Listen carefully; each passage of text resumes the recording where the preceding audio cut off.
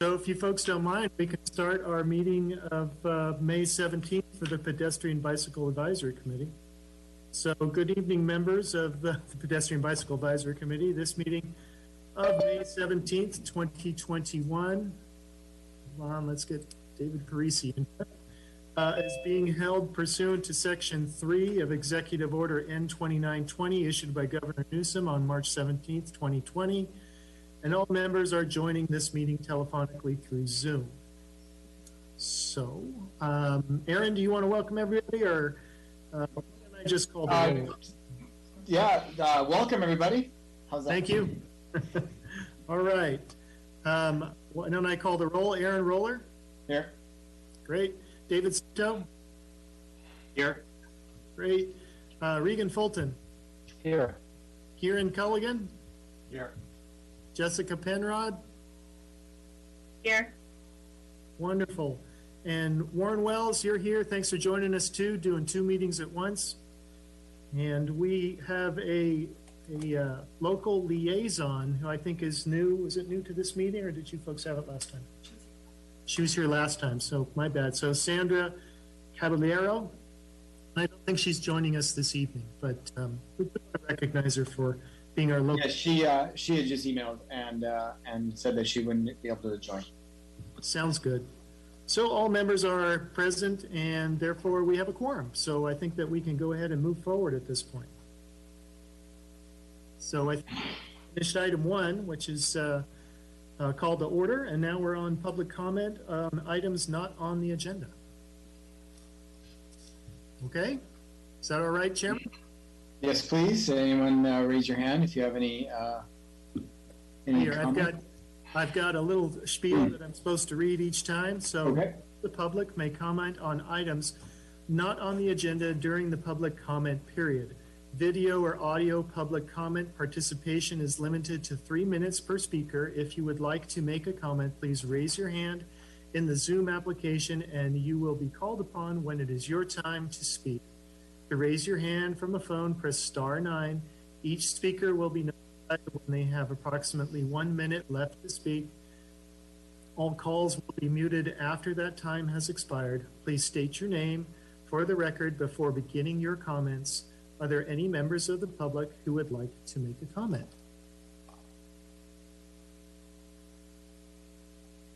So, Mr. Chairman, I don't have any, unless Warren wants to raise his hand. No, okay, that was just. Sorry, that was waving at someone else in the room. Waving at those, something else Sorry. got it. Okay, I don't see any hands raised at this point in time. So, Mr. Chairman, we don't have any public comment at this point. So the next item is approval of minutes. And David, did you have those on your agenda? And I think I'll leave that up to the chairman at this point. Aaron did them this week, so I'll move that we approve the minutes. Second.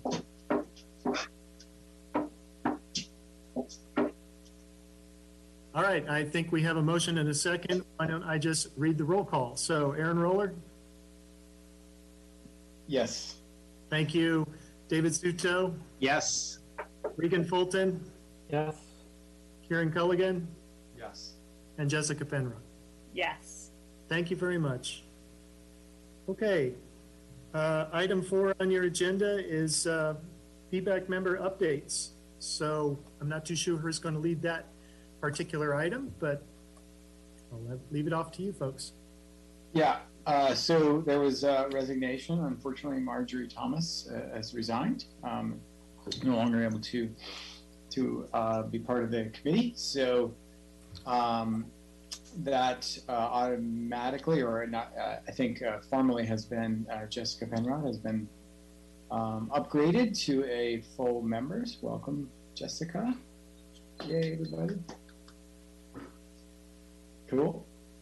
So I think that's it for the for that item, number 4. Oh, Quick it also question. Sorry, Aaron, are we going to be looking for an alternate? I did see that that was vacant. Okay. Yep, that's how it works, and by all means, do some recruiting if you have anybody in mind. let's get the word out because we do have that alternate. It's always really good just to have more participants.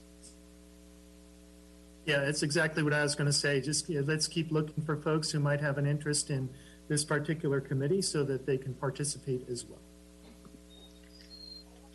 All right. I'm not too sure, but do we need an action on this? I don't think so. So I think we're good to move on to the next item. No, I think it's all done already in City Council. Okay. Item 5 this evening are discussion items, and 5A on the list is the Bridgeway at Napa street intersection, resident safety concerns. So I'm not too sure who's going to lead that one as well.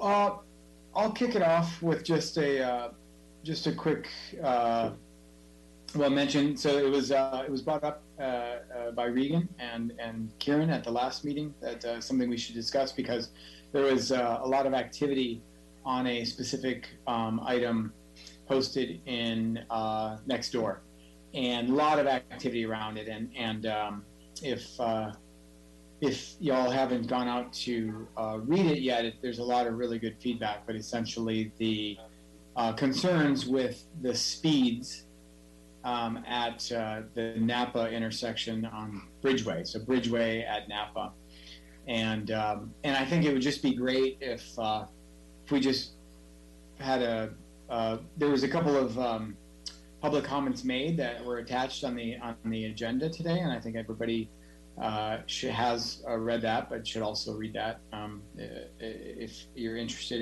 in the formal public comments that coincide with some of the stuff said on the thread. So, but yeah, I think it's a good time for us to open it up and see. Regan, maybe you'd like to start?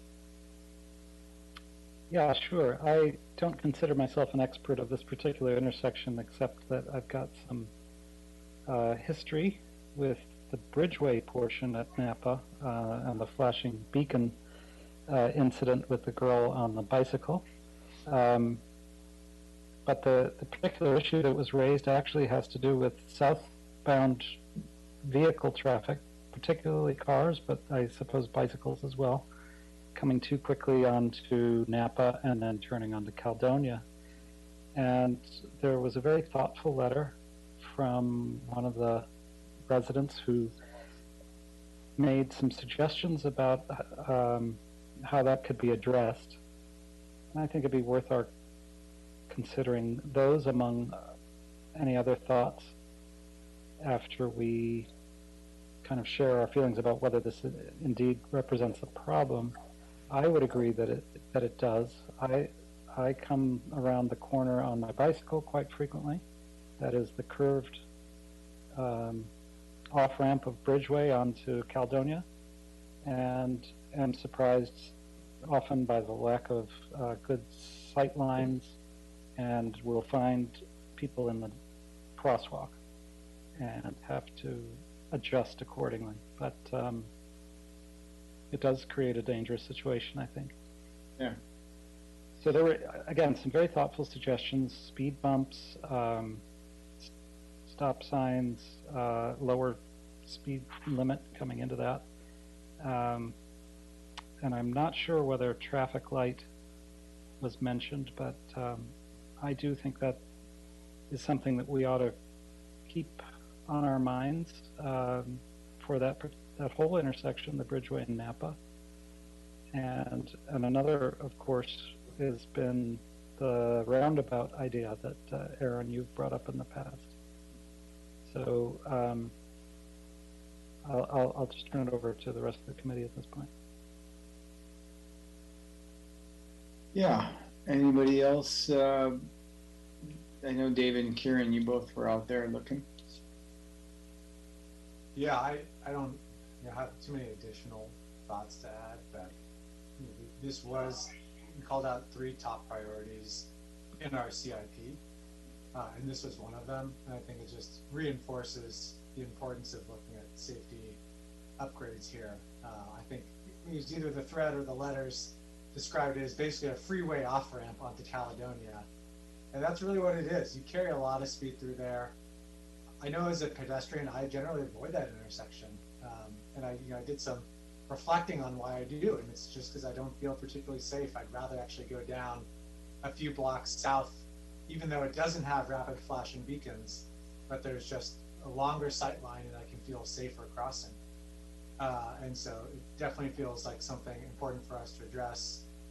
We know that the CIP process places safety really highly in terms of prioritization. So I'm sure we'll touch on it in the CIP section, because I did see it in the city council material from last week. Yeah, I'll second the freeway off ramp. When I saw that same comment, and I always thought of that same thing with that approach. It's just like, of course, people are going to come speeding onto Caledonia. I mean, look at that thing. It's sending you in just to make sure that you've got the right curve to not have to even slow down. So I think that's something to seriously look at. Is that necessary? David, I'm sorry, Jessica. Just a comment. I think something that's also important I agree that this should actually be looked at as a complete issue. In what I'm going to report on next, there's 2 incidents that are within that Napa area as well. So kind of just this whole thing as a collective needs to be addressed, I think. So looking big picture wise.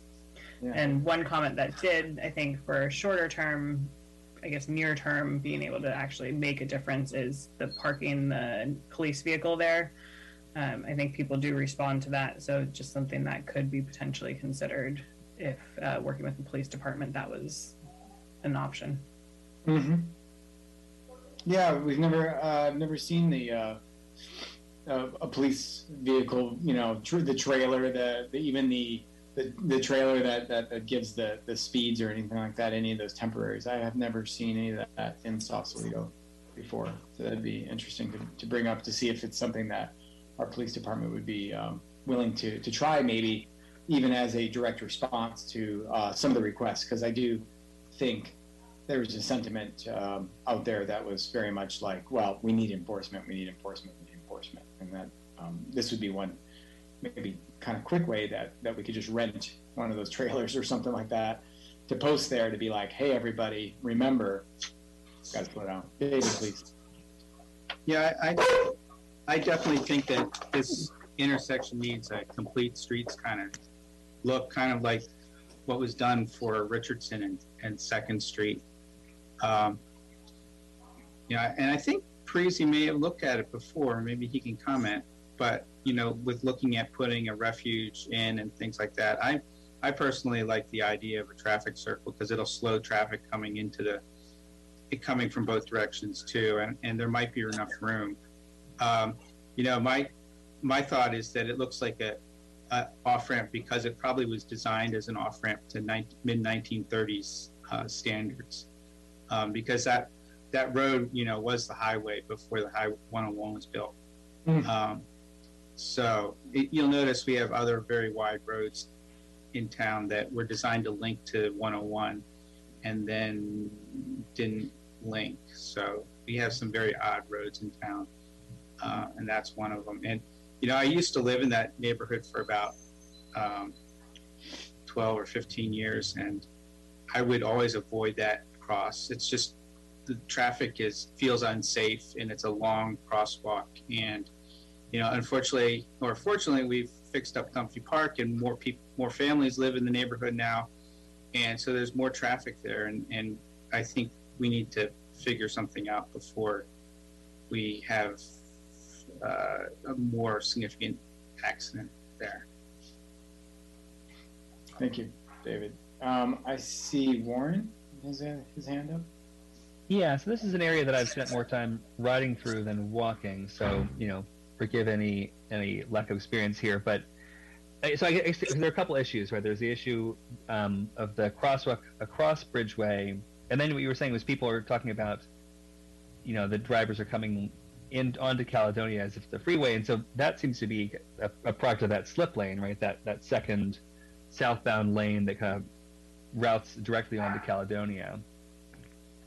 Has there been any consideration to just merging that second lane into Bridgeway earlier and having people make the perpendicular right onto, I guess, westbound Napa to get to Caledonia rather than sort of zipping through, or at the very least, providing a stop sign in that Caledonia slip lane before you get to sort of Caledonia Street proper.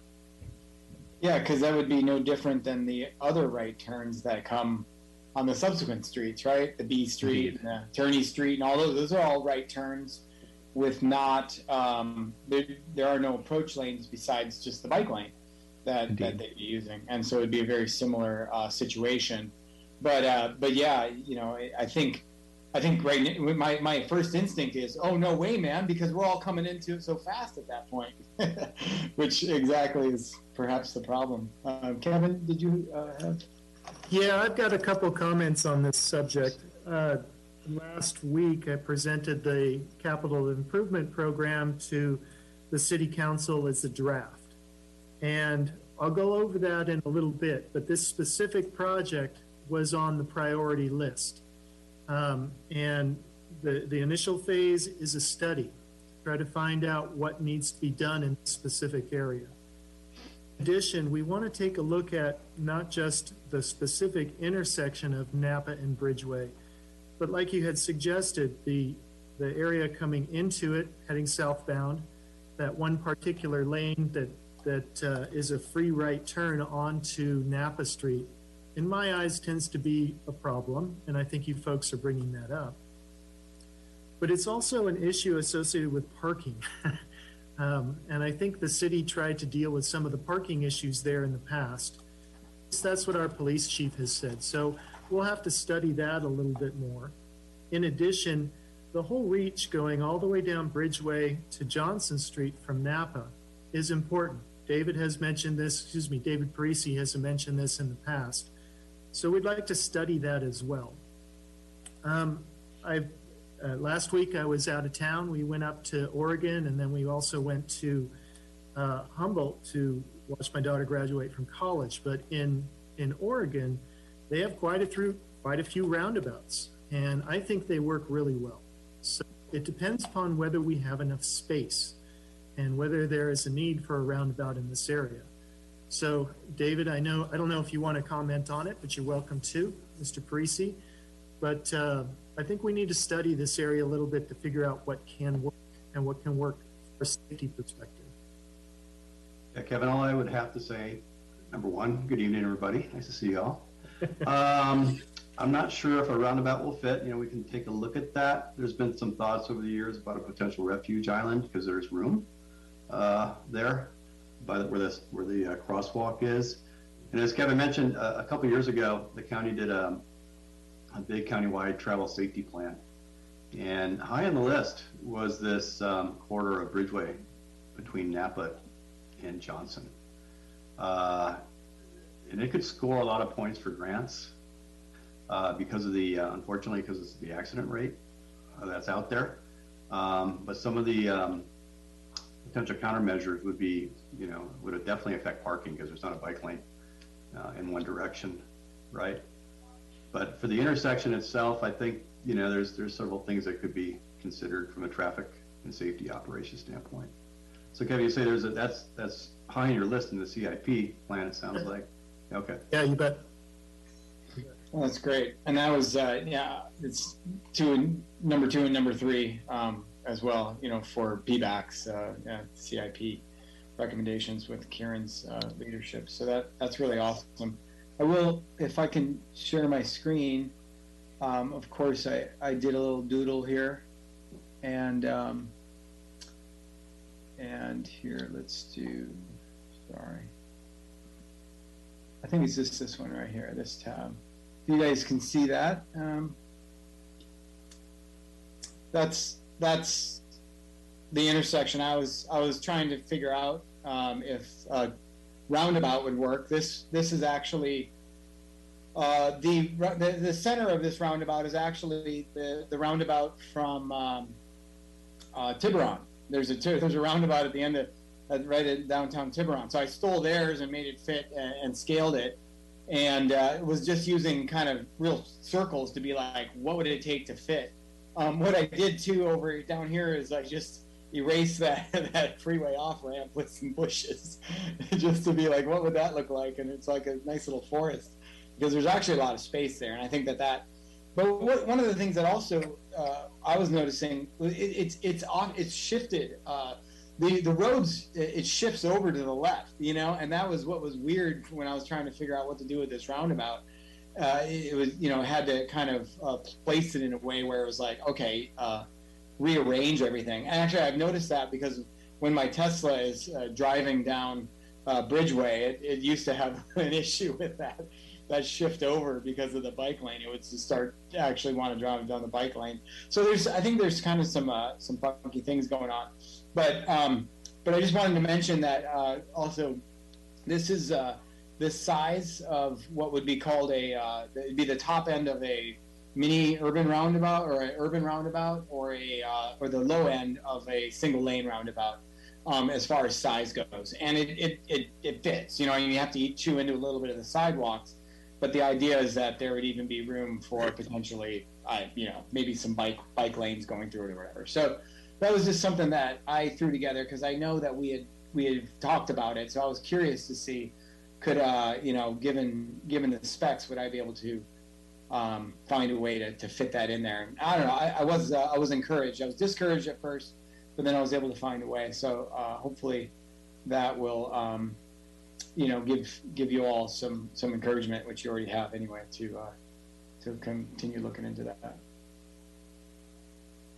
And then I also was messing with Street Mix today, and it's interesting when you actually go all the way from sidewalk to sidewalk. There's really a lot of space there, where you could actually get parking, buffered bike lanes, even a buffered median in a way, as long as, if you really just, take over the whole road. But obviously that's an enormous, very expensive project. But that was also encouraging when just kind of messing with that too. So, but I'll leave it up to the professionals to take us to the next steps. Kevin Carroll has his hand up. If you guys are open to taking public comment now, and Vicki Nichols has her hand up. Mr. Chairman, are we addressing item 5A and 5B together? That might be Jessica. What's your thoughts on that? I think if we're going the roundabout discussion, it's not so much the roundabout discussion. It's actually just more about the concerns of from what people have brought up. Maybe let's let them both comment, and then we can go through the presentation afterwards. But I think if anybody has comments about Napa as how it integrates to this, then it's fine as well. Yeah, I think they're separate too, because although Jessica is doing a little bit of a deep dive on Napa, it's actually also just, hey, how do these statistics help us understand our city better? So I think they'd be good to have as separate topics, and I'm open to that if we'd be ready to take public comment. Is that okay with you, Kevin? You betcha. All right, so I see Kevin Carroll's hand. Thank you. This is probably one of the scariest intersections. I really wouldn't want to choose between this and Alexander 2nd. They're both my worst nightmares, because you've got the bicyclists on the right, far right, sometimes middle of the lane, and people merging in the rest of it, and totally leave it up to the pros to figure that one out. But the one thing I would suggest, I've noticed over the years, occasionally the police department will put a cruiser in, I think it's either the 11 or 1200 block of Bridgeway facing northbound. I don't know if they're having breakfast at the lighthouse or coffee someplace else, but it very effectively slows traffic. People will be doing 35, blowing through Napa Street, go 2 blocks, see that cop car, and immediately start slowing down and paying attention. And that's weekdays with locals who are worried about where they're going and tourists who are looking everywhere. So I think if there's a place to position of either a police car or the volunteer and police services vehicle, which I notice doesn't get used very much. It usually is sitting in the parking lot at the end of Johnson Street. If that could be positioned either in Dunphy Park or, somewhere those last parking spaces, I think that would get an immediate improvement in the situation until, as we all know, a long-term solution is going to take a long time to get set up. Thank you. Oh, yeah. It's great. Thank you, Kevin. As always, good advice, and nice to know that you've seen it in the past, the police vehicle. Vicki Nichols, you're next up here. Oh, sorry. Hi, Chair Rowland. Thanks for the opportunity. I appreciate you guys talking about enlisting some police help. I've been on Caledonia for 40 years, and this is a weird intersection. It's a result of Bridgeway being aligned from Water Street to go towards the bridge, as David mentioned. And Caledonia's always been there, so it's a weird little joggy over curb thing. But I think what's really been the problem lately is speed, and we don't have enforcement. So if you guys, I had actually made steps to do this with the police department, to have a workshop of the general laws.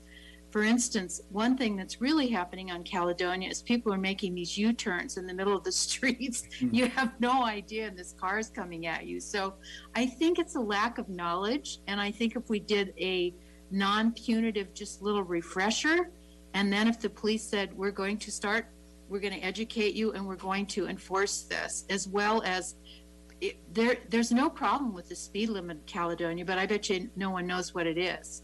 So if it's adhered to, I think, as Kevin says, I think we maybe have a long-term problem here, but I think there's some things we can do more immediately to calm this. And I don't think anybody wants to deliberately be speeding, but it does get dangerous once you get down farther with cars. And I was almost hit by a bike recently. I couldn't believe it. So it's just not knowing, I believe, and not paying attention. So if you guys would want to spearhead something with the police department, if not, I'm going to try to set up a workshop where they just do a really gentle, not heavy-handed, but a reminder of what the laws are, so we all know. Mm-hmm. And then they say we're going to start enforcing them. So there's some things that can be done that will help you guys too. So thanks for the opportunity. Thank you, Vicki. Really appreciate it. And I think that's actually just the action item that comes to mind for me is from the comments out on next door. And Vicki and Kevin's suggestion, everybody's really, it's just, Kevin, can we, can we just go and make a request to the police department? Should we make a motion? Is there something we can be doing to actually kind of make it more official, to say, hey, we would really like to try this extra enforcement or some sort of parking a vehicle there or whatever? I've got two things written down. The first one is to find out if one of our neighboring communities has a radar feedback trailer and see if we can use that. San Rafael has two, and I'm sure I could borrow them from them for a couple days. I don't think that's a big deal. It'd be nice to put one of those down here so that we do have some radar feedback signs in place. And just because of the conversation, I think it's appropriate for me to go ahead and reach out to the chief specifically to find out his schedule on doing some enforcement in this area, and so that we can improve upon this. Also, it's always important to reach out to you folks in the community to find out what are the worst times you are seeing during the day for speeding. Early in the morning? Is it late at night? Or is it any time during the day? That will help the PD to kind of determine when to put a car down there. I see Jessica's hand. I was just curious, Kevin, do the radars also track the speed? Like, do they record speed so that we could actually determine when there is the most speeding? Or is that it purely is just a feedback in the moment? It's my understanding it's just a feedback sign. It doesn't track data or anything else. Thank you. Vicky, I see your hand up again. You want to say some more? Yeah, I don't know if it's appropriate if you close this, but I believe we did, Kevin, I believe we did have a trailer once upon a time. It may have been on Bridgeway though. And I would just suggest that the times are, it's weird. It's sort of like in the morning on the way to work, maybe mid-afternoon, and in the evening, trying to get that last space to go to drivers. Just things that we want to access naturally. So, I don't know any specific times, but I'm happy to help do anything that you guys can do with this. I would really love to help. Because I think if we start with the education and then, it's always better to do that before you hit someone with something and, tickets and stuff. Because I think people it's the behavior that's the problem at this point with the speed. If we can change that, maybe we can stave off your more advanced plans to, allow more time for planning and getting some money to do it. Yeah. So happy to help if you need something. Thank you. Sure. Kieran? Yeah. First off, great public comments. It's really helpful to have those additional voices. I have a motion. I don't think it's necessarily required, but I've got one that I can throw out there. Basically, I think we should designate, I'll read the formal one, but in general, my proposal will be around just have the city designate Napa and Bridgeway intersection as an enforcement hotspot. Let's call it for the next 6 months, focusing on speed. So I think we could put that into the form of a motion that at least memorializes it a bit more than just having the conversation here tonight. I second that.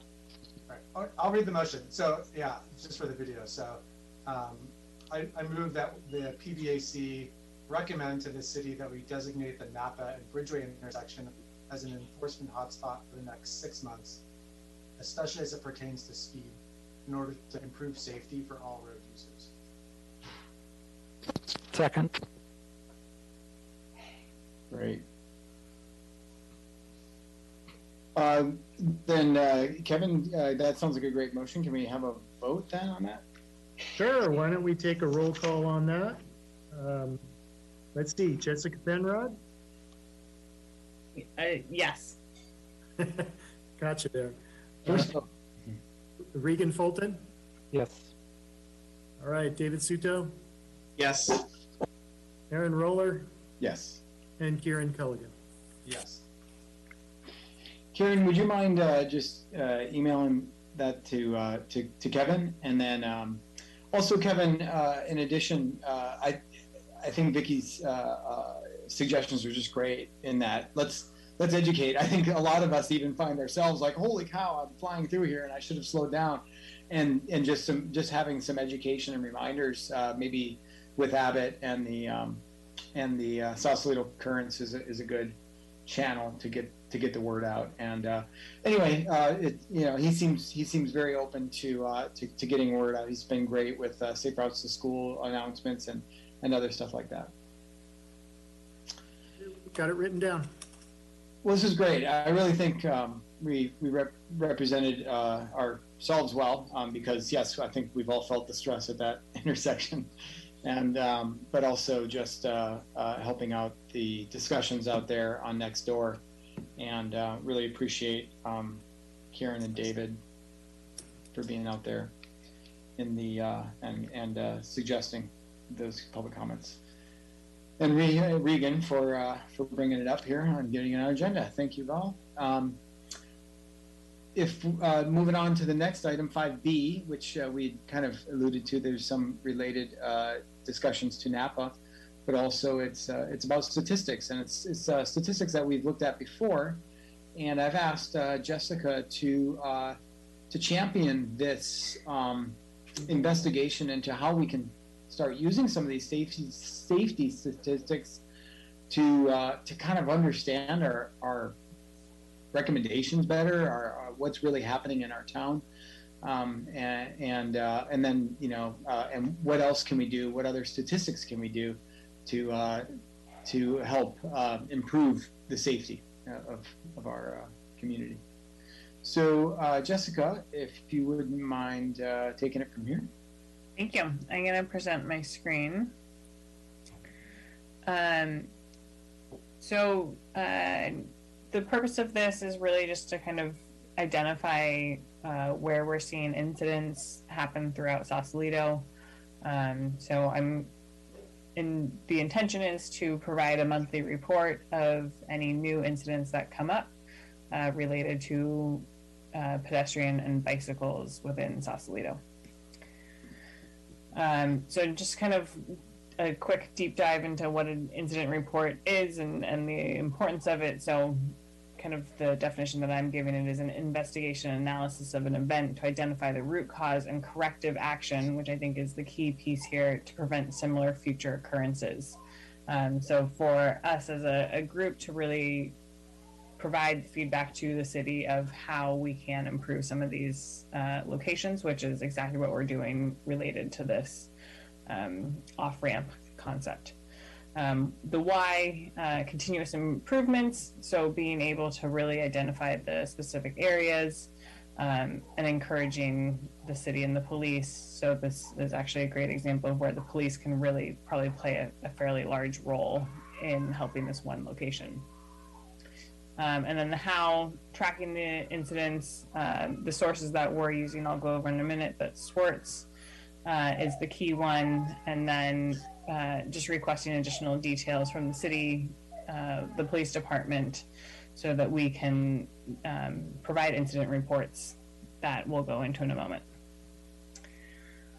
So the two sources that we're using, that I'm going to be using for this, is the SWORTS, which is a CHP database that feeds into TIMS, which is a UC Berkeley project that is really wonderful. I'll include the links into this actually, but you can create a login to both of these different databases and pull the information that we're pulling for this.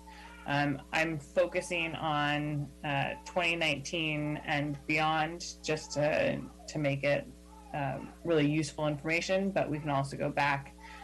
Kieran provided a report earlier in the year that dates back to 2006 data, so that's also really helpful, but it shows kind of where the trends of the accidents are happening themselves.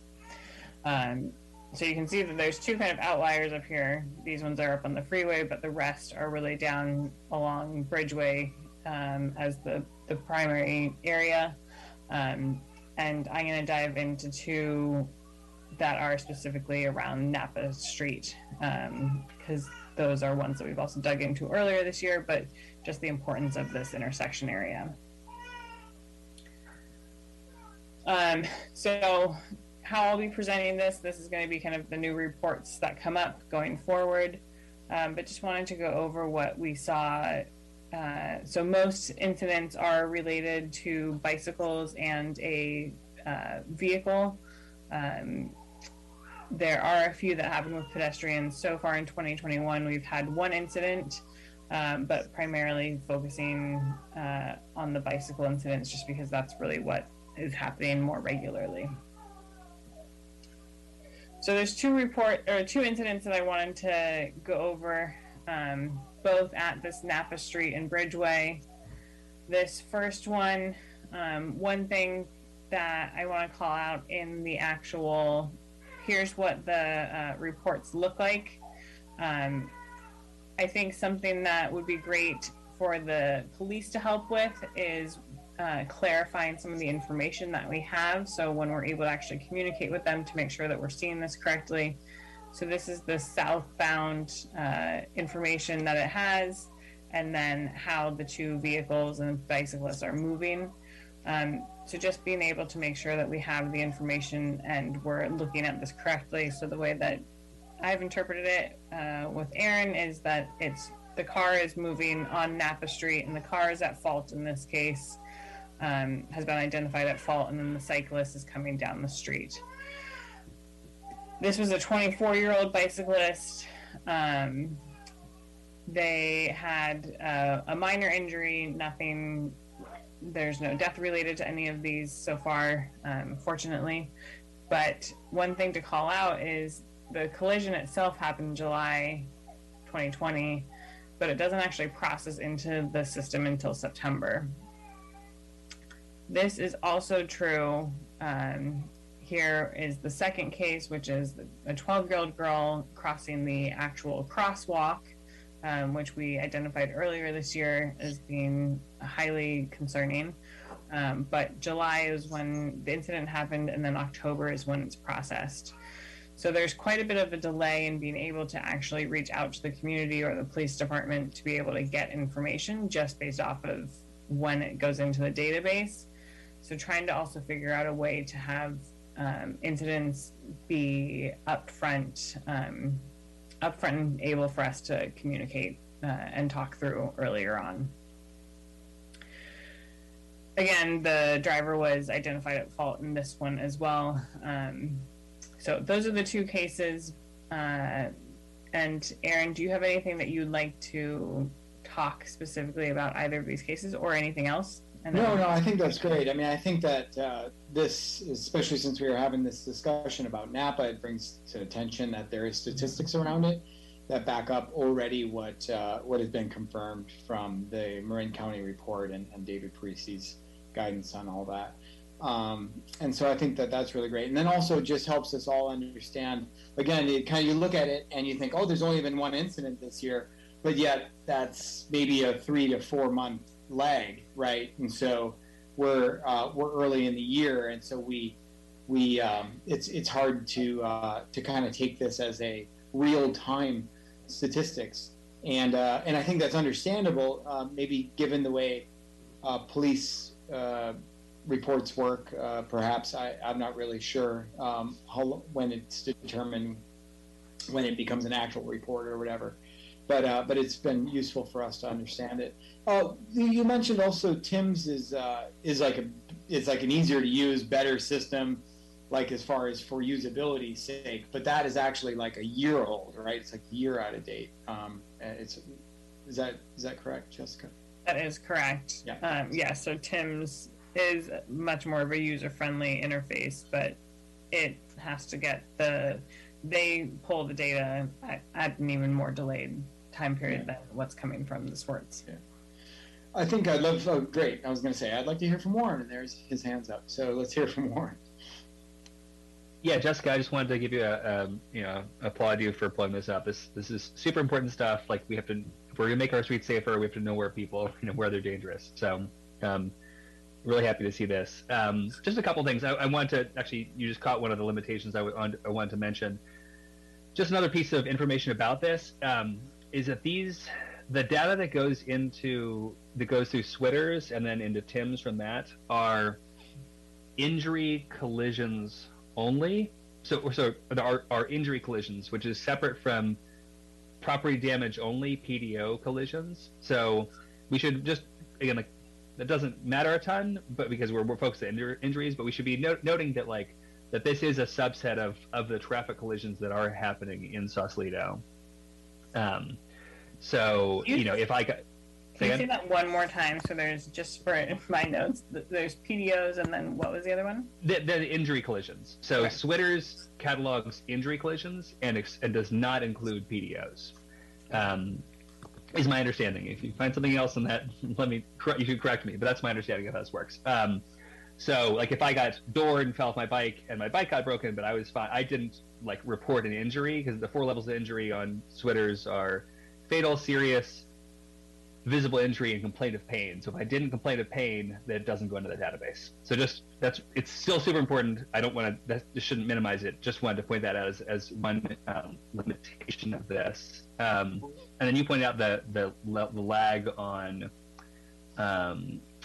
reporting, and then I wanted to point out something. So I attend the Oakland. I used to live in Oakland and still attend their BPAC meeting frequently, and I think that they have an arrangement with the Oakland PD to report directly to them about bicycle or pedestrian involved collisions, and I don't see why that's something that the Sausalito PPAC couldn't somehow arrange through the Sausalito Police Department, right? Like, there's no reason for us to go this sort of like circuitous route of it going, them reporting up to CHP and then us looking at CHP's database, when if a Sausalito PD officer writes a report involving a bicycle or pedestrian hit, they should be able to report this out. So that's just a piece of feedback. And the last thing is just, working with the police department to kind of figure out those crashes. I think that first crash you showed, my interpretation of that is a little bit different than what you came up with. I think that was someone being right hooked while both people were riding and driving south on Bridgeway. But I just saw it for a second. So yeah, it's worth going through to understand what those different collisions are. So I think that's a great piece of a great thing to work on. Quick question for Warren. Mm-hmm.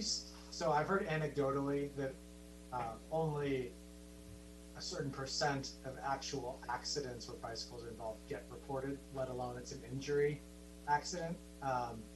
Any numbers that you've seen that kind of, there's out of all the close calls that don't turn into accidents, and then all the accidents that don't get picked up in here, but like any order of magnitude that you've seen? Yeah, I did some research on this. I'm glad you asked that question, Kieran. I did some research on this in my former consulting life, and it's a very difficult question to ask or answer, because obviously, like, of fatal crashes, essentially 100% of those are cataloged. So like, there aren't people dying that we don't know about. And then as you go down the list from severe injuries where someone can't leave the scene, probably all of those are being cataloged too. Of those last two, that it catalogs visible injury or complaint of pain, that's a much harder number to say. Like, what subset of all complaint of pain, like collisions, where I get doored, my knee's banged up, but I don't want to sit there and call the cops on someone, right? Like, I've never been doored. I have plenty of friends who've been doored. They've never called the cops. So what percentage of those? I've seen research that what I found was some research showing that for minor injury bike and pedestrian collisions, it's probably around 10% that somewhere between like 10 and 40%. I can find that for you if you want, that result in a police report, depending on a lot of factors. So again, like, for those minor collisions, that's where you're getting like a much lower report rate than as you go up the severity level. So I think we should think of those like we should say we're catching all the fatalities of the minor collisions. We're probably catching somewhere between half and a tenth, I would say. Thank you. And thanks, Jessica.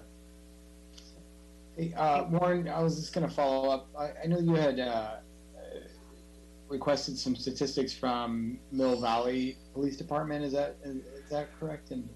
And Sausalito. So something that I'm working on. This is not quite the agendized item. So but I'll keep it brief. I'm as part of my work at the county level, I'm working on trying to understand where people are being cited for different bicycling violations, running stop signs, speeding, failure to yield, and have been reaching out to police departments across the county to get that data. I reached out to Sausalito, and they were able to give me just a tally number, but they were unwilling to give, or did not, I'll say, give me anything further than that. No breakdown of like what people are being cited for, where they're being cited for, or where they're being cited, or any further data on that. Okay. And yeah, that would be useful. Obviously, with Switters, the where is really important. Obviously, for us to be able to focus on.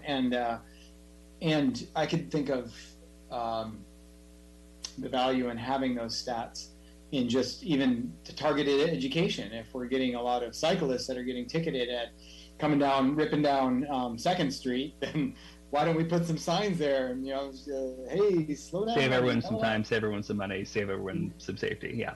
Exactly. Right. Yeah. So I can see the value in that. And Yeah, if and I would love to get that the stats into the monthly report as well that Jessica's doing. So I think that's something we should follow up on with to see if we can get those statistics or whatever we can do to help you achieve the request that you made. Great. Thank you, Aaron. Yeah. Anyone else have a comment? I see Vicki Nichols' hand. Why don't we I'll ask her to unmute here. Okay. Thank you, Chair. Hey, I was wondering, rather than go to the SMITs or whatever, how would this information correlate with what the Sausalito Police is keeping anyway? They give a quarterly report to the council, so I'm not aware that a lot of committees go and pull their own data. I like the suggestion about getting the information through the city so it's at least, matches up. And maybe you can get more detail from them, showing them the need to get that. But I would encourage you to, I was interested when I saw this presentation, that when you follow up in your minutes or whatever, that you indicate what you're referring to, because it's very vague about what statistics you're looking at or using or considering using. And I think it's helpful for people to understand what it is that will be informing some of your decisions. I don't know what you call it, the SMITs or the whatever it is, but and it seems also that the time frame, I don't know, maybe Kevin knows because he's been in the council meetings, but they used to come in at least quarterly. I don't know how extensive the traffic reports are, but Chief Rohrabacher does give a report, a crime report or whatever you call it, quarterly. So I'm sure you've looked at that already, but if not, that might help too. Thank you. Yes. Jessica, maybe I guess I'd like to follow up to see if we can clarify with Vicki about the SWITers. Vicki, can you help us understand? Is it that you're not clear that the statistics we're going to be using are from SWITers, or you're not sure what SWITers is? I think that if you're a committee that's being informed by some data, that it's important for you to identify somehow to the community what is informing your decisions. So vis-a-vis, you say we use the such and such report. I just don't know any other committees that are pulling their own data. They're getting data from the city. So I would advise if you can get this through the city, if what you need, that seems to be a better route to go personally. But yeah. And I think that's great. I will let you know that we've moved to getting this data because previous requests have gone unanswered. So. Maybe we can get you some pressure. It sounds great. Okay.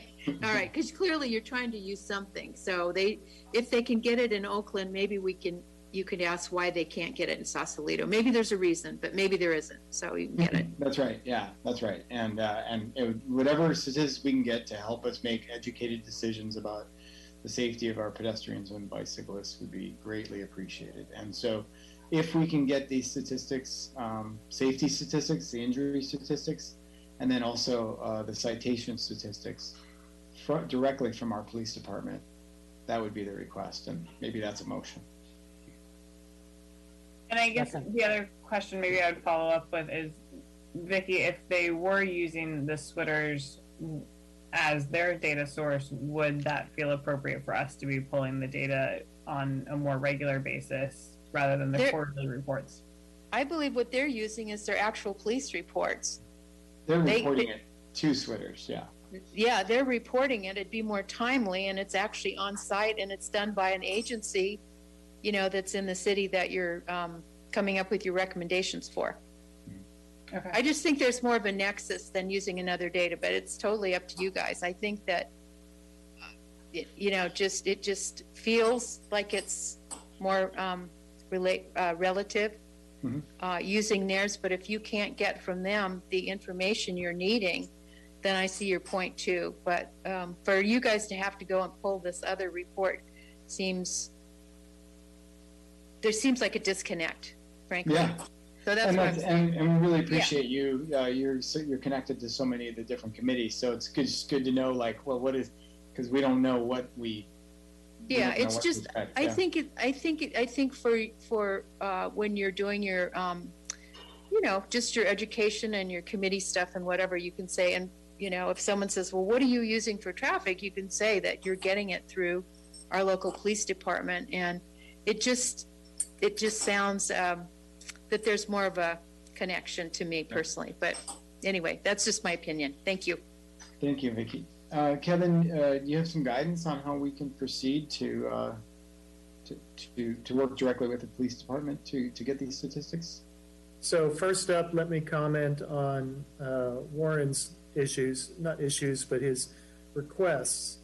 The what, where, and the citations issued sounds reasonable, but we can't not provide names or the person who was actually cited. Just want to be clear. I know that you probably know that. In other words, that personal information cannot be provided. I've got a note to talk to John again about why we didn't feel we could share the information on the statistics initially. There might have been something from the city attorney, since some of these cases may not have been finalized yet. But regardless, if we're just looking for the initial data, that might be a reason for them to provide it to us instead of going back through Switters or Tim's in order to get it.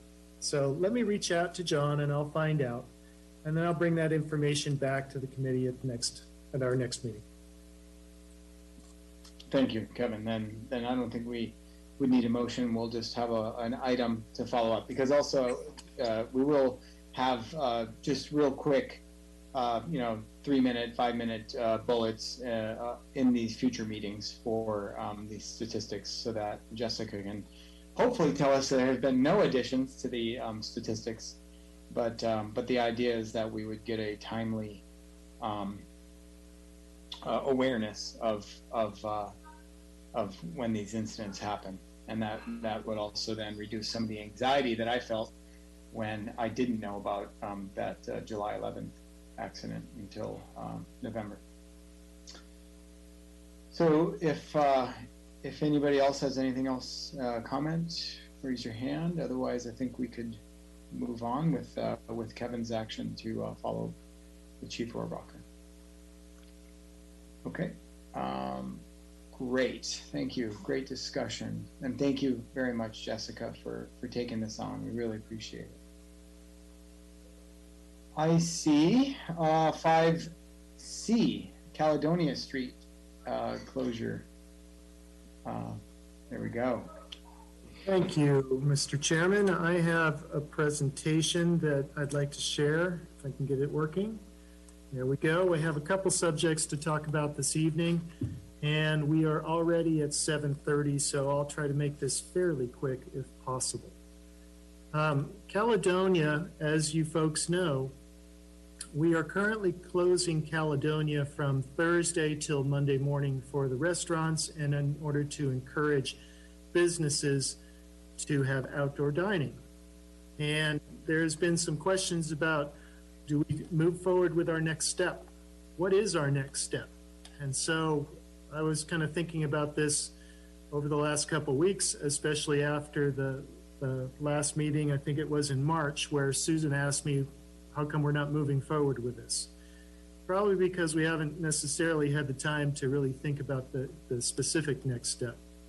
And in looking at this, currently we're closing the full street, but our fire department has noted that we need to keep a 12-foot area open for fire engines at all times. So even if it's closed, we still need a 12-foot area on one side for their fire engines and their apparatus to come in case there's an emergency.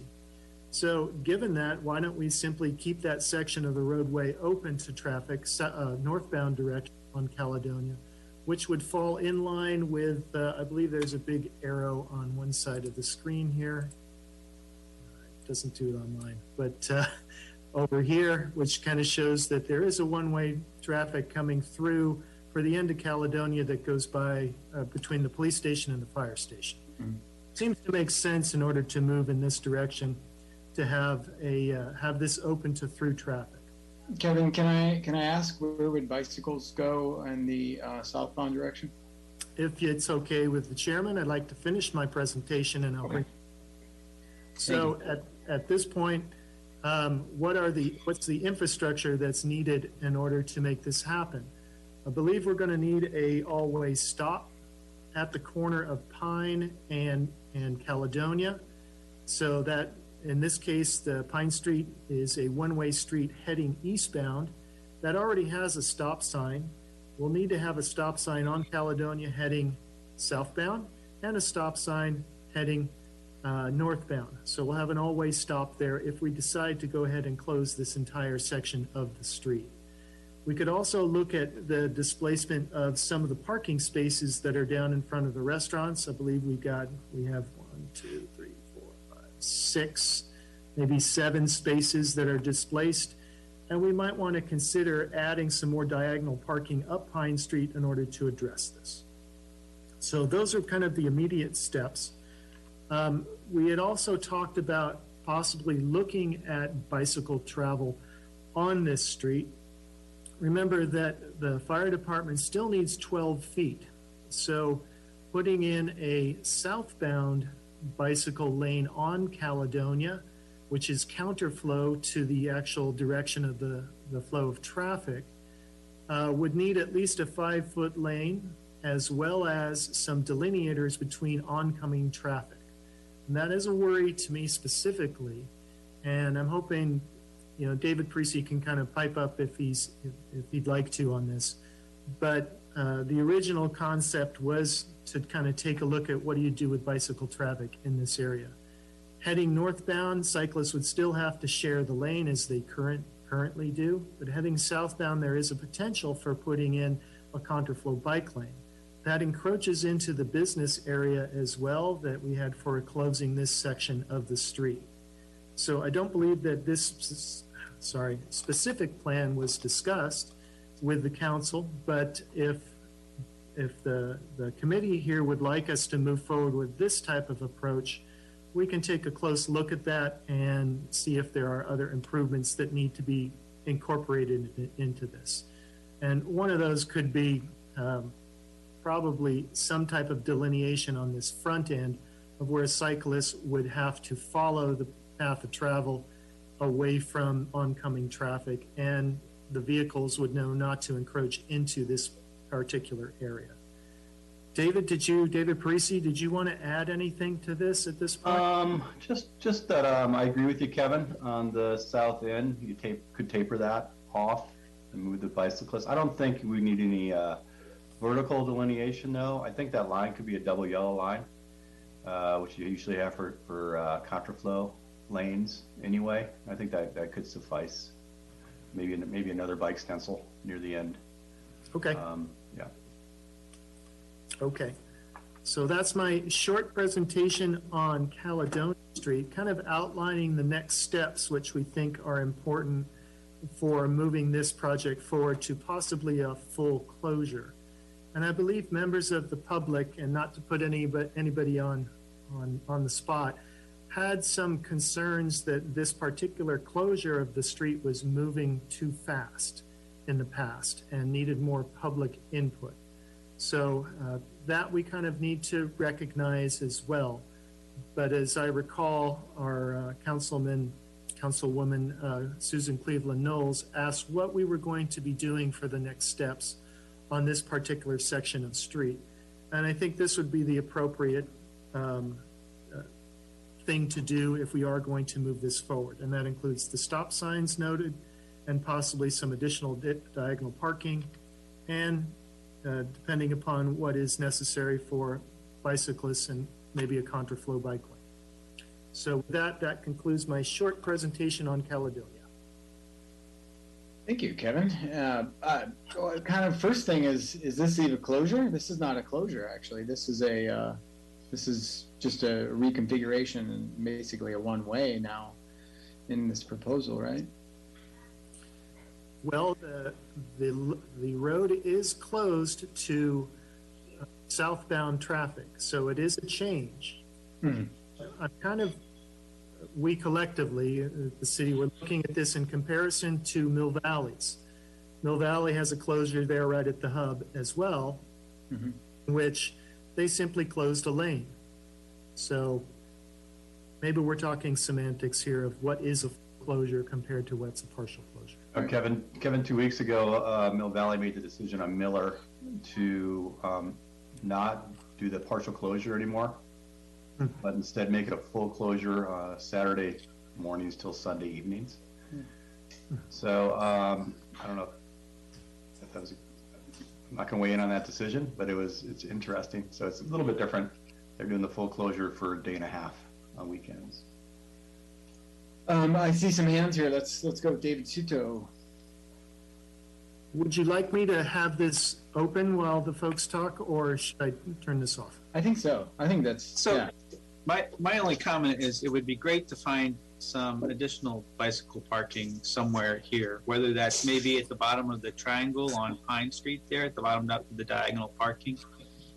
There seems like there's a lot of room there, but just we need some additional bicycle parking somewhere in this section.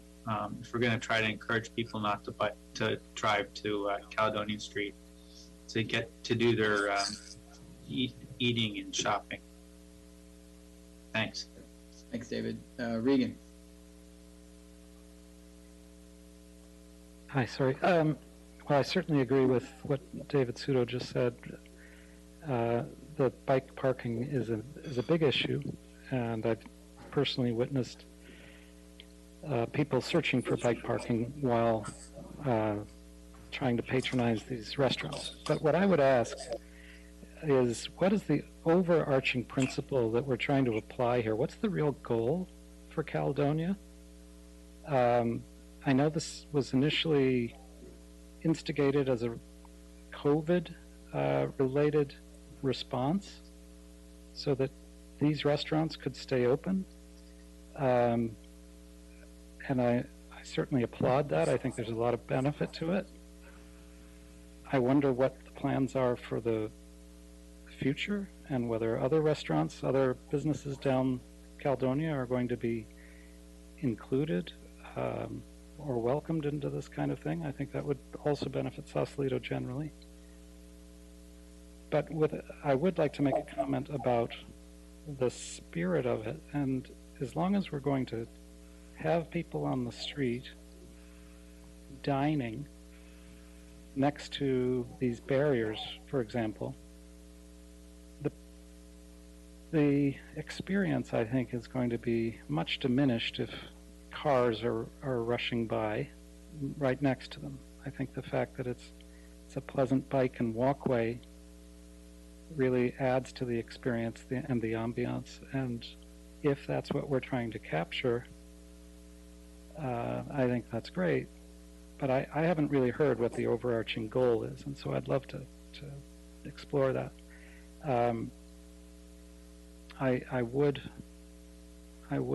militate against reducing bike access to that area, though. Kevin, what is the goal? Just to clarify what Regan's asking. So I believe there were two overlying goals. One, Regan hit on absolutely, which was to make sure that the restaurants in this area could stay active and not close during COVID-19. In addition, this area has, it's my understanding, that this area of Sausalito has, the council members and others have always wanted to revitalize this section of town, to improve the business access, to make sure that the public has more access to this particular area of town and the restaurants and the businesses. So some type of revitalization was the overarching goal.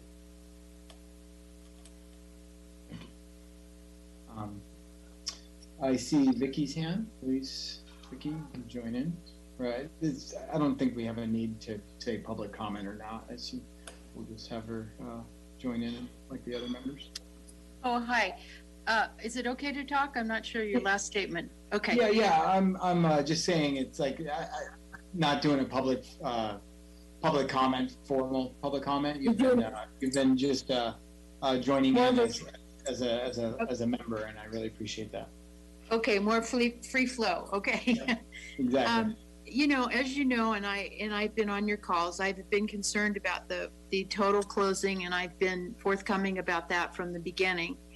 And I think that in this case, as to at least what your other member, I believe his name is Reagan, I'm not sure that you know, we've looked at all of this in the view of COVID. I know that the parklets were allowed, but my understanding legally, at least in one meeting, that our city attorney said that they are legal under the COVID emergency. And I've always sort of stipulated or put forth that this street change is not that. And I believe we're not looking at that those changes now in connection as an emergency, but just another desired project. I will tell you that I listened into Mill Valley the other night, and as David Parisi said, they council did decide that they would permit, I forget what it was, David, like, you know, 5 o'clock on Friday night, and then through the weekend or something. But the start date was after the businesses close, so that the businesses kind of get a chance to, and the restaurants also. I will tell you also that I've been very concerned about this because we have, as a neighborhood, have not been engaged with the city on any of this or approached, and that's been disappointing. We have, in the meantime, found some case law that we are going to bring forth to the city about the issue of closing the block, and there's precedent because you've got residents, you've got businesses, you're blocking their egress, ingress, et cetera. So I just wanted you to know up front, I've been talking with you, and I did not want to not say that. I've not done it formally to the city council yet, but we are at this point willing to proceed with that because we really don't believe that this is the best solution. We're all for, you know, having the restaurants down there, having times for them to be open like they have been. They now have the parklets and the sidewalks. So, you know, I think there has to be some fairness or some there has to be a look at this holistically, I believe. And I think that's where people on Caledonia, businesses and residents, are coming from. So appreciate your time. Vicki, what specifically would you support of these designs? Is it parklets are okay? Removing some parking for parklets? We have no control over the parklets. That was given control, that was given permission under the city manager. No one was even noticed, and I was even sitting on the planning commission. No one. Well, what would you support for this street? Do you just want it to be back to where it was? No. Parking? I'm just saying that it looks like they, in some instances, and I don't know this to be true, but I've heard from some people that they were given 3-year permits outside of what they're entitled to under the COVID emergency program. So I don't know that that's to be true. So I'm frankly confused, and no one said anything. The parklets are not so bad. There was a space taken away in front of a business that had nothing to do with the restaurant. So I'm not sure how they were done. So it's okay. So it's more of a process thing than. Yeah. I'm just trying to get the spirit of, since you're there. What is it you want to see? I think it's process, and I think, frankly, Aaron, it's some tender feelings about people that have lived here for a long time that really are not trying to be jerks about this, but just feel like there hasn't been a broader discussion of all the parties about how we could solve it, and knowing that we don't get to control the street. We don't want to, but we want to have some kind of more equitable situation for everybody, and I think that's the spirit. That's cool. Yeah. Yeah, thank you. That clarifies a little bit what we can do. See if we can help. Kevin Carroll, I see your hand. Yeah. I'm just curious if David already has an answer. Parisi has an answer to the question: is adding the spaces up Pine Street? Do we know if that would be what the gain would be? We could at least get the 7 spaces back, but as you go up the street, keep in mind those are all residential units, right? So it is a one-way street. There's plenty of room to convert one side from parallel to angled. And for sure, we could get at least the 7 spaces added, maybe more if you went all the way up to the next block. Well, as you know, I've brought it up a couple times. I think this should be done on all those streets, all the way down to the library. Those blocks should be diagonal parked. And I've attended too many city council meetings in too many cities where people scream and yell about parking being taken away. I really want to hear the arguments more are added. The other thing I would just point out, going back to that other diagram of just the one block,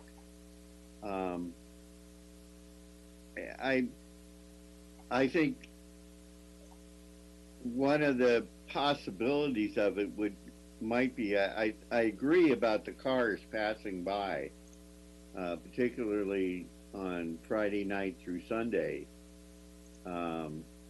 Would this plan preclude that happening? In other words, the areas that are blacked out right now with the seating, I assume that's going to be a permanent thing, 24 hours, 7 days a week. Would adopting this plan preclude shutting the one-way street on Friday night through Sundays? Is my question. And also, but I think Aaron's asking the right question, and that is, I think you guys reached a point where there really needs to be a sit down with the neighbors and what will they accept.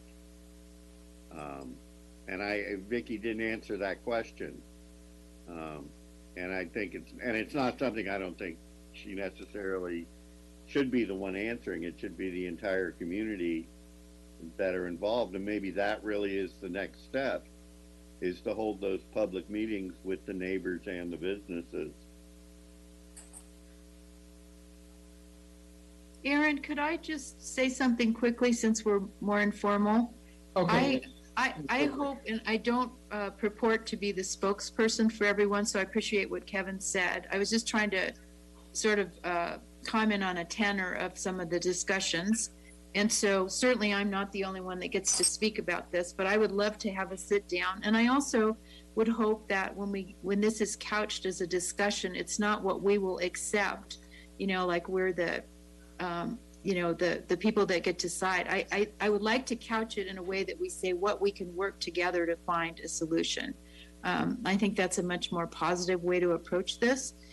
And I would just like to ask David, because I don't want to be wrong about this, but in the early drawings, with the fire lane on that side and with the parklets now, that first block was actually 20 parking spaces that were gone. Is that not the case still? I don't recall, unless the entire street had 20. No, it was 11 on one side and 9 on the other. And now those 11 are back. Yeah, now those 11 are back. Correct. I think there'd be a 7 would be lost under this plan. Yeah.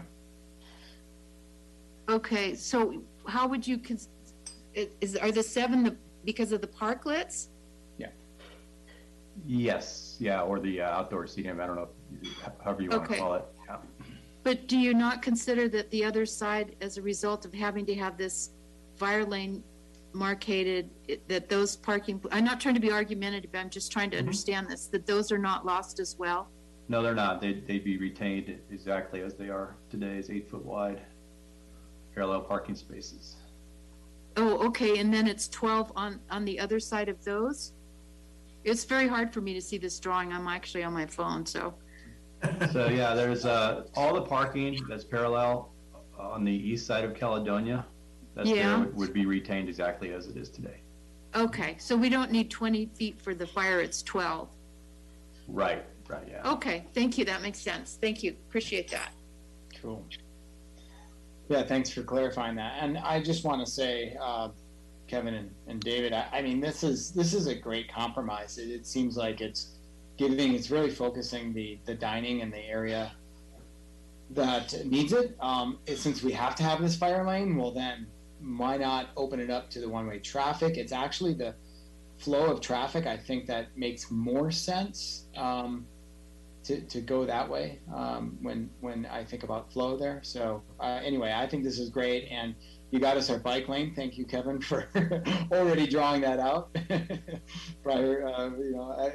My question was premature, and I think just having the double yellow lines would be great, because I don't foresee anyone going down that street very fast. So I would feel comfortable riding in basically a bike lane that is it has double yellow lines. So anyway, I want to add a couple other things to that. The reason northbound makes sense is the fire station's right there on Johnson, right? So for egressing and going up the street, and then this is a very low volume street. This isn't like Miller Avenue, which is a principal arterial in the city of Mill Valley through downtown. This is super low volume, and Ridgeway's right there. And it allows it to be permanent, and then we can actually really create a scene there, which I think would be wonderful for the restaurants and the visitors. Regan, you still have your hand up if you wanted to speak. Otherwise, I'd be happy to move on. I've got a comment too. Just can't raise a hand. Oh, there we go. Kieran, did you raise your hand? Yeah. Sorry, I'm doing a real hand instead of virtual hand. This is, I think, really great comments here. Don't mean to repeat them, but it does feel like it's the time now where we should just assume that the emergency authorization is going away at some point in the near future, and that we think about what do we actually want this to be long term. For once we can actually take a deep breath and think about what we want it to look like. So it's a great opportunity. I think it's wonderful to have designs that we can kick around, both what we've already tried in real life, the mock-ups here. Let's bring in the residents, let's bring in the businesses, let's bring in the locals from slightly further away who want to either drive here or they want to bike here. We need stroller parking in addition to bike parking. This design, as it said, it's pretty car friendly, which some people will be very happy about, and some people will be disappointed about, and others, want to see how the design actually looks. I think losing the full closure and all of the benefits that come with it to many, not to all, but to many, is a loss, right? Like, eating food 4 feet away or 5 feet away from a muffler, isn't that great? It's not as nice as having no cars there. But there's a lot of considerations for, different trade-offs, whether you're a restaurant owner or a business owner or a resident or a visitor. So we have a lot to take into consideration here. I don't feel like we're in a rush to find that solution, but I want to make sure we have the right voices providing input along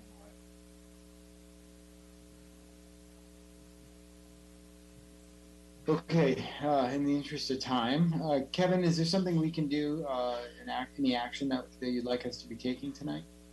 No, I think I've got a lot of input from your committee as well as the public on reaching back out to our city manager and our council to suggest a next course of action might be to have another public meeting and request some feedback from the adjacent residents in this particular area. So I've got great information at this point, enough to move forward.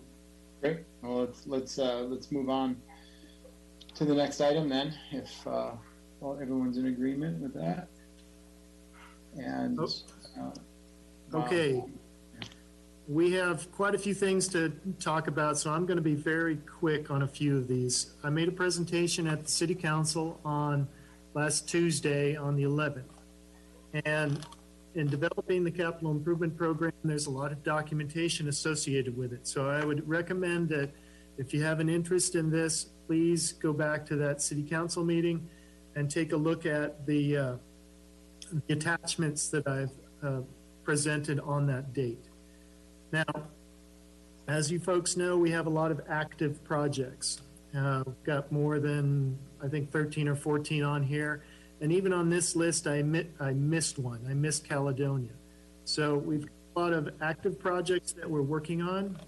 What does that mean? That means we've got to finish a lot of these before we pick up new ones. So we're trying to finish up things like Southview Park. Get that thing done and move on. And in addition, we've got other projects that we're working on, like Ferry Landside, which is it's a huge project because it takes so much involvement with different folks, not just the public, but the ferry as well as the architectural group. So we're working on a lot of these. I just wanted to show you the active projects and how many we have, especially with a staff of probably 3 or 4. This is pretty big. In that presentation last Tuesday, we had a list of primary CIP projects that we are recommending funding. And we also had a list of secondary projects. I'm going to show you both. In particular, the highlighted area in yellow, those projects are coming from your group, PBAC. Specifically, the Bridgeway Napa Intersection Improvement Study. That's something we want to move forward with. To solicit for a traffic engineer to study that particular intersection and possibly the rest of the area that goes down to Johnson Street. So we had originally talked about trying to combine those together, and that's what we're shooting for.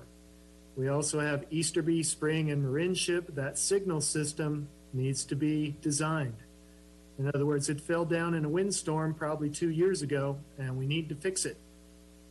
Most of our signals are old. In other words, their design criteria is no longer in case here. We need to have new ones. I don't want to get into too much detail because I want to be respectful of everybody's time. Coloma Street pedestrian improvements, we need to start the design in fiscal year 21-22 with the construction to follow. We have separate funding for that, and that becomes available in the next fiscal year, so we want to get going on that one too. In addition, the Bridgeway Bike Lanes pilot project, that's the one that Kieran and Aaron brought up as far as making bike lanes between Princess and Richardson. So I relabeled it slightly, but it is still the same project. So we want to put together a design package so that we have our projects a little more shovel ready. That's the intent, so we can be ready for some grant funding as it becomes available. We have secondary projects as well. In other words, if we finish of our staff and we get a project manager to finish some of these projects on the primary list, we will move into the secondary project lists. And I've highlighted 3 of those here that have come from the Pedestrian Bicycle Advisory Committee as well. Ferry Terminal to Gate 6 Pathway Study. Important project, which I know it's been studied in the past, but let's take a look at what we can actually implement. We've got other 2 projects on here as well. The 2nd and Richardson crossing, which David Parisi already put together basically a plan on that. We'd love to just implement it. Let's move forward. And same with looking at bike parking and wayfinding in Sausalito. These are secondary projects, but they're still very important. So we'd like to move forward with those as well. Let's see, I think that's it for the CIP. If you have more questions on that specifically, you're welcome to call me or leave me an email or visit the presentation on the city's website under City Council. But I've developed a pretty good sized document for the CIP. It's a 6-year document. It's about 160 pages long for all the projects we're working on. And that's in draft form. The way this works is we present this to the council, and in this case, I'll probably meet with them once or twice to go over some of the details, and then eventually we're hoping that this will be incorporated into the city's budget, which gets adopted closer to June and July. That concludes my presentation on 5D, Capital Improvement Program. I just want to say thank you, Kevin. It's a wonderful list, and you've clearly been doing a lot of work, but also listening to our requests, and I really want to say thank you. Kevin, question. It feels like you are staff limited as much as you are budget limited. Is there any line of sight to solving that constraint? As part of the CIP, we requested to have a project manager being pulled on board as a consultant to help us with these projects. Okay, a project manager can only handle probably 6 to 8 projects at one point in time, so we may need multiple people if we're going to execute these. So really, it's a balancing act. If we have the money to execute them, we'll need to have a project manager on board as well to move these projects forward. I see Kevin Carroll's hand.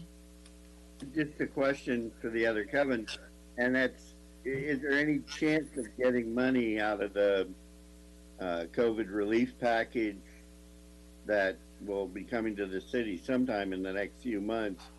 Would it help if this committee passed a motion or sent a letter to the city council strongly recommending that some of those funds be spent on hiring you help?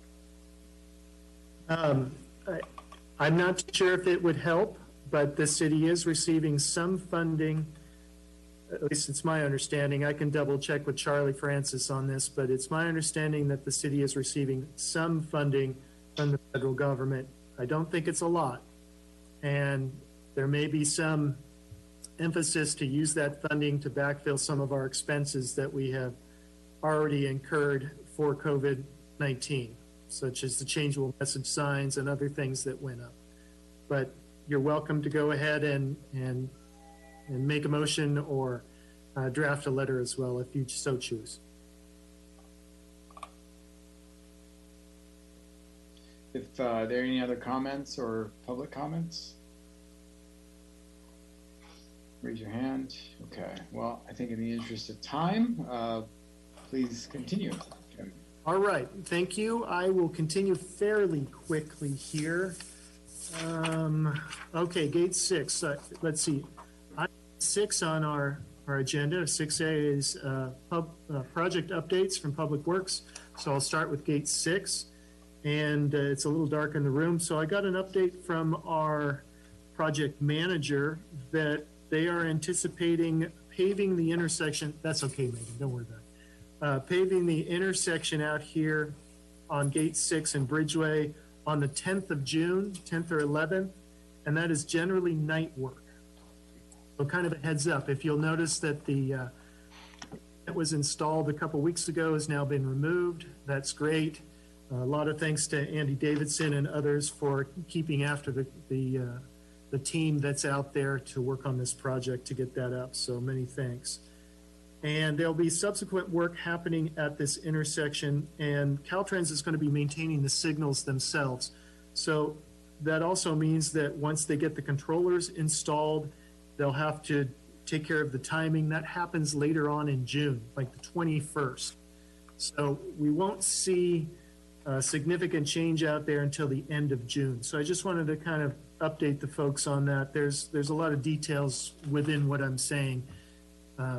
But regardless, this project is moving along, and I'm hoping that possibly in our next meeting, I might have something that kind of tells us how this intersection is going to work as far as a bicycle dedicated phase. And so I'll get to that next month and kind of maybe bring in Jill Barnes, our project manager on it, and she can update us. Okay, oh, sorry, go ahead. Just a quick question. Is there going to be like a no turn on red sign coming from Marin City when that bike light? I guess there is. Is that what that indicates at the top there? Because I'm just finding a lot of impatient people right now, and it's going to get worse if when the bike lane is there. I almost got clipped last night by someone who was just being impatient. And sometimes it's a matter of poor visibility, and sometimes it's just people in a hurry. Excuse me, it is my understanding that there is a blank out sign for no right turn, similar to the ones they have in San Rafael. And, but I don't know the full details yet, David, so I'll have to bring that back to you. Yeah, Kevin, it looks to me like that blank out sign is coming from westbound Gate 6 Road? It's just, I'm trying to I don't see one coming from eastbound Bridge Road, which is what David, I think, was talking about, right? Right, but I recall one in the past, to be honest. Okay, cool, great. Yeah, I think that's a great yeah. piece of feedback and would be very important. Me Yeah. too, by the way. I think there's going to be a couple of them. So I don't know if that's Sausalito. I don't know whose jurisdiction that is, but that's a gold mine for people, for writing tickets of people blowing through that sign. Anyway, let's continue. Okay, a couple other slides here about updates on projects. As you folks know, I also made a presentation to the City Council back in April about the Ferry Landside project. And we've been working closely with the local architects group to come up with a visioning for this area. And they came up with two major options. Let's see, I think I've missed one. I missed one. Sorry about that on my slide. So the first option, and I'll kind of paraphrase it a little bit since I missed the initial slide. The first option is to expand the plaza area, here where my cursor is on the screen. And remember, we've got a limited budget specifically. In addition, I think the idea is to close off the end of Tracy Way, since this is kind of a bad angle for vehicles exiting onto either Anchor or Bridgeway. You have to look back over their shoulder. And as part of the first option is to move the bicycle parking over to this side of the parking area.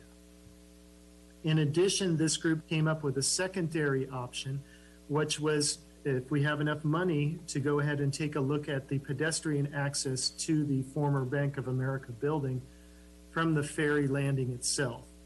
Now, there's only 1.9 million available for the construction. That's not a lot.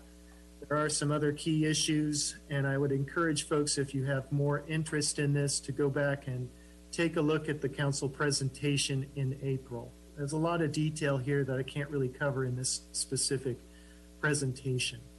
The group also took a look at ultimate visions in this area and possibly changing the entire parking lot 1 into a park or anything, whatever it is that the city and its residents would like in this particular area. There's some more details that need to be addressed, such as changing an ordinance and having a vote of the people if this does get changed to something other than parking.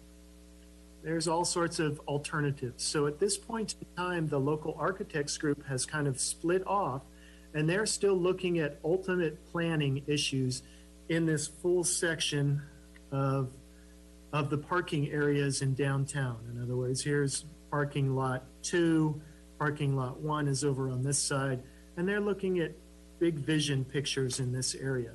At the same time, city staff and Public Works is ready to go ahead and set up a public meeting for the Ferry Landside project, specifically with the money that we have from Golden Gate Bridge Highway Transportation District and the FTA.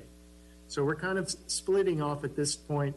The idea is to try to develop some concepts down for the plaza and the other things that I actually talked about in this area, and have the local architects group do their own thing and develop a visioning for this entire area for some time in the future. All right, I will continue on in the interest of time.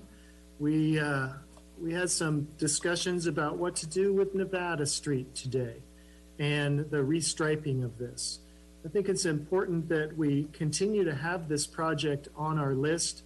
We brought it back to the Planning Commission a few weeks ago, more like a month and a half ago, and the residents who live here were not in favor of removing parking. They felt that this was super important and that we should not do that. But I think with David Parisi's help and with Aaron's help and everybody on the committee, I believe that we can come up with some ideas for here to restripe this section of road and make it a little bit safer for pedestrians as well as cyclists getting to school, specifically the kids who ride their bikes to school. Aaron, I don't know if you want to add anything. I'm trying to make it quick since we're almost out of time. No, I think that's great, and I just want to say that we just met today. We talked a little bit about the buffered concept, and then also just how can we pursue the the bikeway that we approved as a committee, but while considering parking in those times that the school children may not be riding on it, and that's we're going to continue focusing on that as possibly our primary option to bring towards City Council. But and then I also just mentioned that we just feel the urgency that it'd be great if we can get something done by school year. So. Yeah. All right, a couple more things on the list. As I did mention, the Bridgeway Bike Lane project from Princess to Richardson is on the primary list for fiscal year 21-22 for initiating the design. I'm actually looking forward to that. That would be a nice thing to put together and get it ready for any type of future funding. We've accepted bids for the North Street steps and have a contractor almost ready to go. We're working on the paperwork process to get the contract in line, but we're anticipating getting them out there in the next couple weeks in order to remove the debris and clean off some of the hillside. Following the actual debris removal, we'll have to get a separate contractor in to fix the rail. We're hoping it will be one after the other. In other words, very quick to get somebody in there to fabricate the steel and put it in place. But they are two separate contracts, so got to mention that. So as soon as you see that the debris is removed, don't walk up there yet. Let's wait till we get the rail in place. And then last couple projects, as we mentioned, Coloma Street, this has outside funding. And so we want to make sure to start that design when the funds become available, and that is next fiscal year. So again, we'd probably use a project manager to solicit for the design and move the project forward. So that's all I have at this point for project updates. And thank you very much. Thank you, Kevin. Any questions or comments at this point?